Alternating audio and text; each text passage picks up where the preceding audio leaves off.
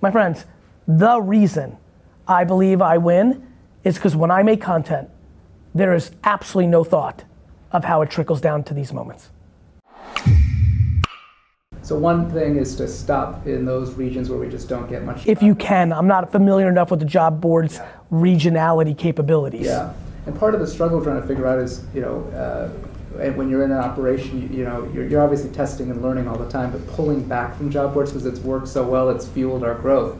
Bro, now you're talking about why everybody goes out of business.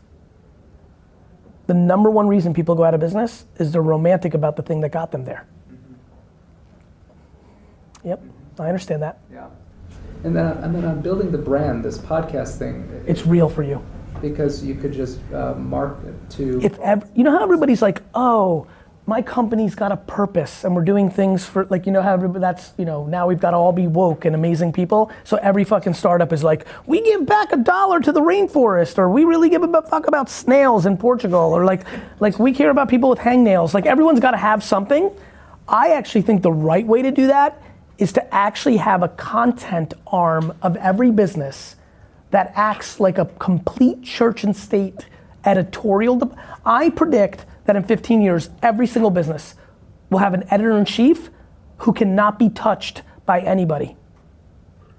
If you had a content arm that had no intent of it being a top of the my friends, the reason I believe I win is because when I make content, there is absolutely no thought of how it trickles down to these moments. Yeah. That's the punchline. It's not intentional in the performance of the funnel, it's just content. A former employee tweeted out yesterday that there is no such thing as free content.